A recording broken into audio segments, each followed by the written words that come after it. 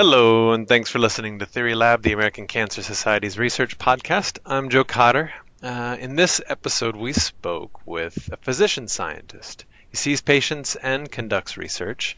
He's got appointments at Texas Children's Hospital and Baylor College of Medicine, where he's director of the liver tumor program and assistant professor in the Department of Pediatrics. I'm talking about Dr. Andres Hexy. And because he's a physician scientist, in his work he's got a clinical mentor, that's Dr. Malcolm Brenner, and a research mentor, Dr. Leonid Medalica. Dr. Hexy's research focuses on developing novel treatments for children with solid tumors by redirecting the immune system to attack cancer cells. Heady stuff, Susanna. So what's so great about his work? Why'd you want to talk with Dr. Hexy? Hey, Joe. I was so excited to talk to Andres because he's just one of those clinician scientists who is so excited about the fundamental biology of his work and then sees the big picture and translational application of his science all the way through to clinical trial.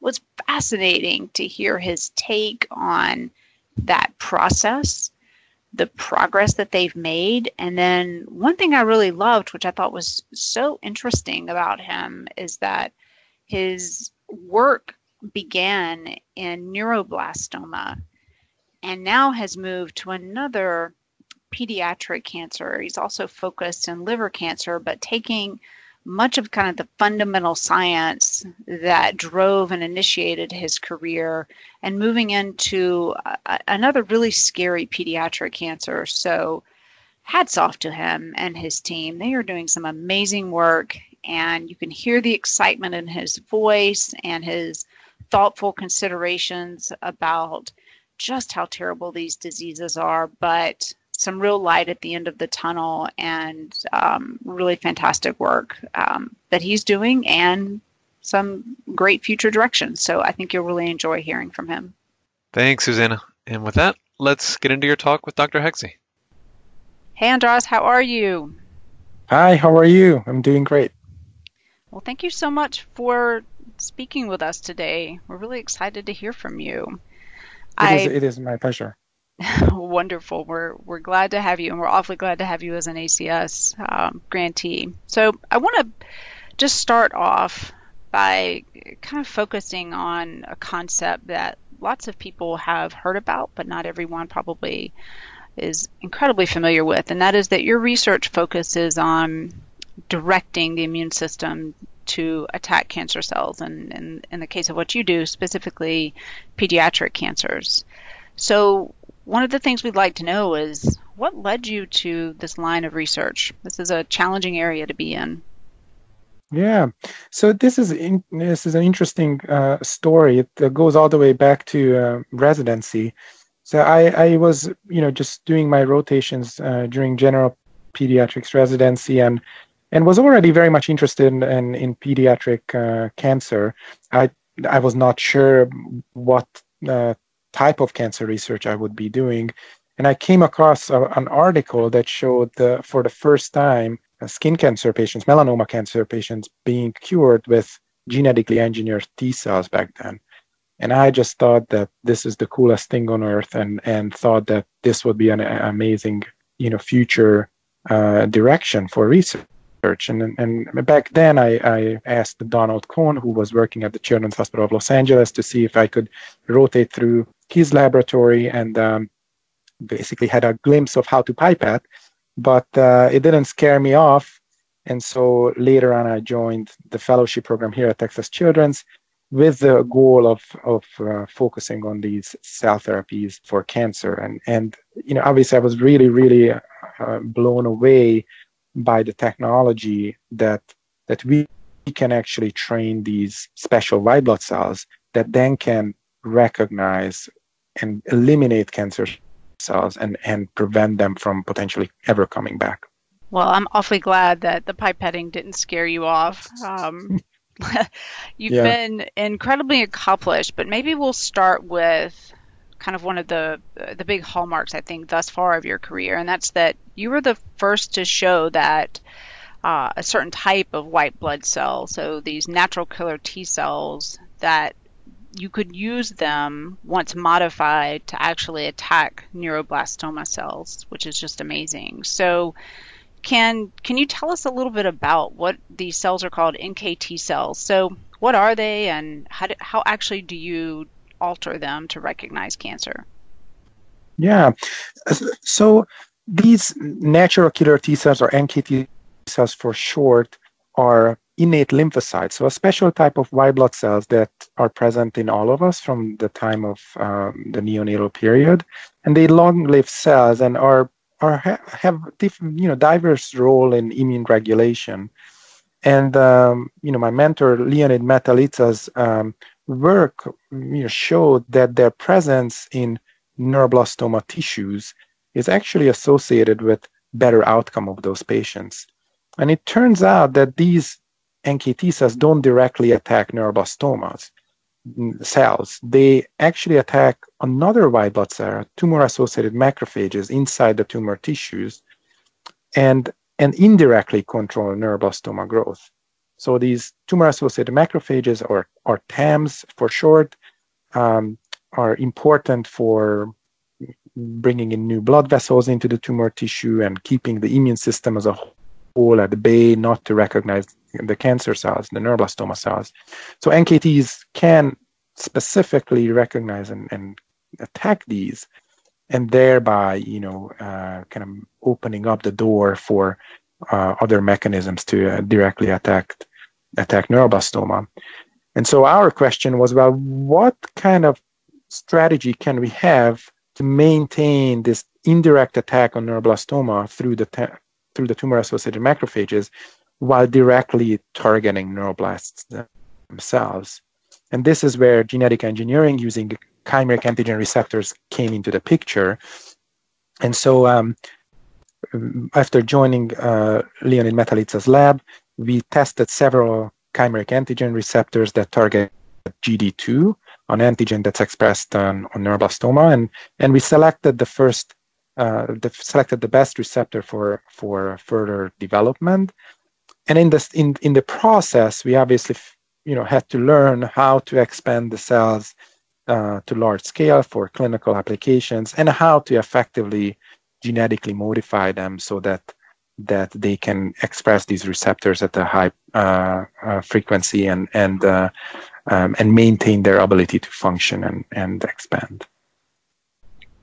So you spoke a little bit about how you developed this strategy at the bench, is what we would say, of which cells to study, why you were going to study them, using neuroblastoma as a model, and then determining how to alter these NKT cells.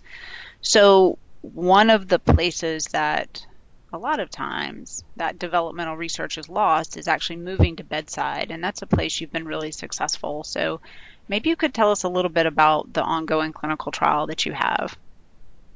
Yes. So, being a clinician and Leonid also, having worked before becoming fully laboratory researchers, we always wanted to make sure that the strategy that we develop can make it to the clinic and potentially benefit patients. So we focused on developing a clinical trial that can use genetically engineered NKT cells in patients with relapsed and refractory neuroblastoma. And the GenaKit-2 trial opened up last summer, finally, for enrollment of these patients. And we've been fortunate to already manufacture 3 products, and 2 patients have already received these infusions. Wow, that's absolutely incredible. I'm sure you guys must be extraordinarily excited. Yes, we are really, really thrilled, and some of the results make us, even more encouraged to continue this path forward. So I know you can't share a ton about those results because they are preliminary, but is there something that you could tell us about what you're seeing that makes you optimistic, or maybe what are your hopes for the future directions that you'll be able to take? Sure. So what we've seen, and obviously this is just only 2 patients, is that these infusions are well tolerated and safe. So the patients did quite well. All of the procedures were done outpatient and without any significant toxicities. So that is obviously reassuring, because this study at the end is still the first clinical trial testing a pure NKT cell product with genetic modification in humans. Obviously, the other aspects that we are very much interested in is knowing what happens to these NKT cells. And in these first 2 patients, we were able to demonstrate that they do expand up until at least 3 weeks, and they can penetrate tumor tissues and also be picked up in the bone marrow samples as well. So that is encouraging, because obviously, if these CAR NKT cells after infusion would just disappear quickly and would not be trafficking to tumor sites or other tissues of metastatic disease, that would not be likely to help with the efficacy of this strategy. And we do have now some evidence of anti-tumor activity in these 2 patients. At least in one of them, we had a really significant objective response. So that is very, very encouraging and certainly promising for moving forward. And we'll have to see how this holds up after enrolling several more patients. Well, fingers crossed. It sounds like these cells are where they're supposed to be, and hopefully they're doing exactly what they're supposed to be doing. So we'll look forward to hearing much more about that in the coming months. Before I let you go, I wanted to also ask you some questions about, I know you have significant expertise in relapsed and refractory pediatric liver cancer as well. And I'd love to hear about your, as far as I know, the first trial of using an immunotherapy in liver tumors in pediatric patients. Can you talk to us a little bit about that? Yes, so this is another really exciting avenue that my lab is now taking. Pediatric liver tumors are rare, as opposed to adults, where now adult hepatocellular carcinoma is the 4th leading cause of cancer-related death. Pediatric liver cancers are not that common, but nevertheless, it is really important to develop newer therapies for these patients, as for any family that we meet, using drugs that were developed several decades ago and have significant short and long-term toxicities. Obviously, it's not something that we should be satisfied with, and we need to find better and safer therapies. So our laboratory became interested in targeting glypican-3, which is an antigen overexpressed in liver cancer.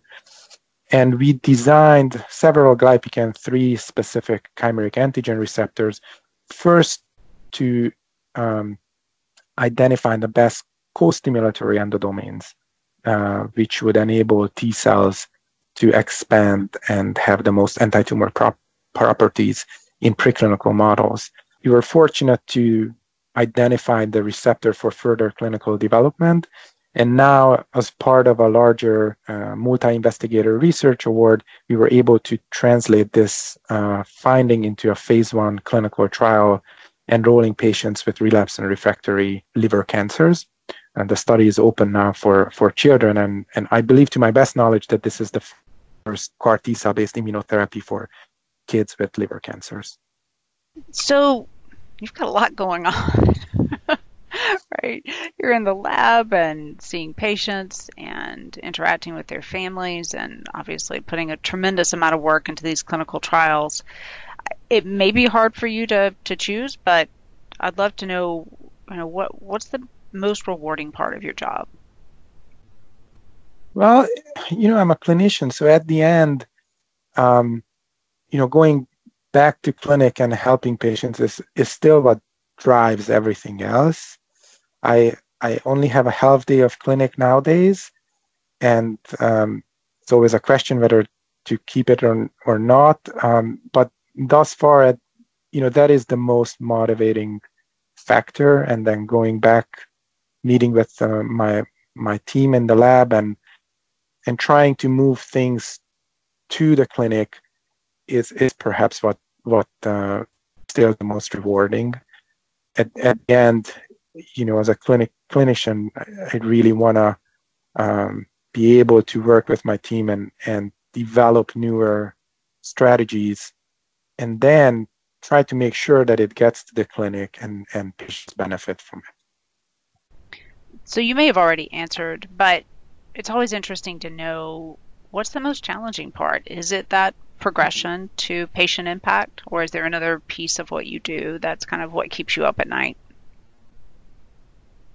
I think the daily the big picture is obviously clear, but as we get closer to the daily struggles, there can be always problems that need to be solved, and I think research is more about problem solving than anything else. As we are moving things toward clinical testing, there are always barriers. There are always assays not working in the lab, or ideas that were just not correct, and so that is probably challenging. But at the same time, slowly but surely we can move ahead, and as long as every day as we moved a little bit closer to the main objectives, it is still worth working for. One of the things that I think is really interesting about your work is how responsive donors are to what you do. So, as you're no doubt aware, the ACS is a nonprofit, and every single dollar that goes to your research or any other investigators that we fund comes from a donor. And we're grateful for all those donations, from the dollars Absolutely. to the millions. So you were partially funded by a really cool initiative, and that was the Today Show Shine a Light campaign back in 2015. The reason I thought it was particularly innovative, it was a CrowdRise campaign and raised just over $530,000. So if you had an opportunity to say something to those folks who contributed, whether they contributed $1 or $1,000 or more, is there something that you'd like to share? Well, absolutely. So, without their help, certainly what we just discussed about the GenaK2 trial and patients, having the opportunity to try this new strategy for particularly for neuroblastoma may not be there. And, children need these new innovative therapies, and we can certainly rely on federal funding, but advocacy groups, parent groups, and other nonprofit organizations that come together and try to support research programs, through the ACS, of course, is incredibly meaningful, and I think it's certainly has a huge impact on how pediatric cancer research is evolving in the United States. So, that's the long answer. Of course, the short answer is, that we really, really appreciate it, and we thank them for every single dollar donated toward this cause. So one last question, and this one's probably the hardest, but if you had an opportunity just to, using this platform, to share one message with pediatric cancer patients and their families and the folks that love them, what would you say? So I think in the last couple of years, we really seen a huge development in immunotherapies. And this is a really novel area of research because it captures the patient's own immune system that is geared to fight cancer and infections. And now with these newer genetic engineering strategies and other strategies, we can now redirect the immune system effectively to eliminate and cure cancer cells. What's going to be really interesting is how we optimize and develop these approaches, these new immunotherapy approaches moving forward. Right now, for each patient, for example, who receives cell therapy, in most clinical studies and especially in the FDA-approved products, we manufacture the product particularly for the patient, but can we actually have an off-shelf approach? Is probably the next step. And then later on, I think ultimately in the next couple of decades, we will try to engineer the cells and train them inside the human body without any outside manipulation, which will provide an incredible opportunity to really change the way we treat cancer patients. And so I think there is really a hope now, and now a path forward where tumor immunotherapy can really take over kind of conventional chemotherapy that had some successes, but obviously is not good enough. So I'm really, really excited about the next couple of years as we are moving forward with these newer immunotherapy strategies. Well, Andras, thank you so much for spending some time with us today. And you could not have said it better. Children need these new innovative therapies, and we are at the ACS just so thrilled that you're there doing some absolutely outstanding research. So best of luck, and we'll be in touch soon, okay? Well, thank you very much for the opportunity to talk. And of course, we are really, really appreciative of all the support from the ACS and from the donors. All right. Thanks. You take care, okay? Bye. Thank you. Bye-bye.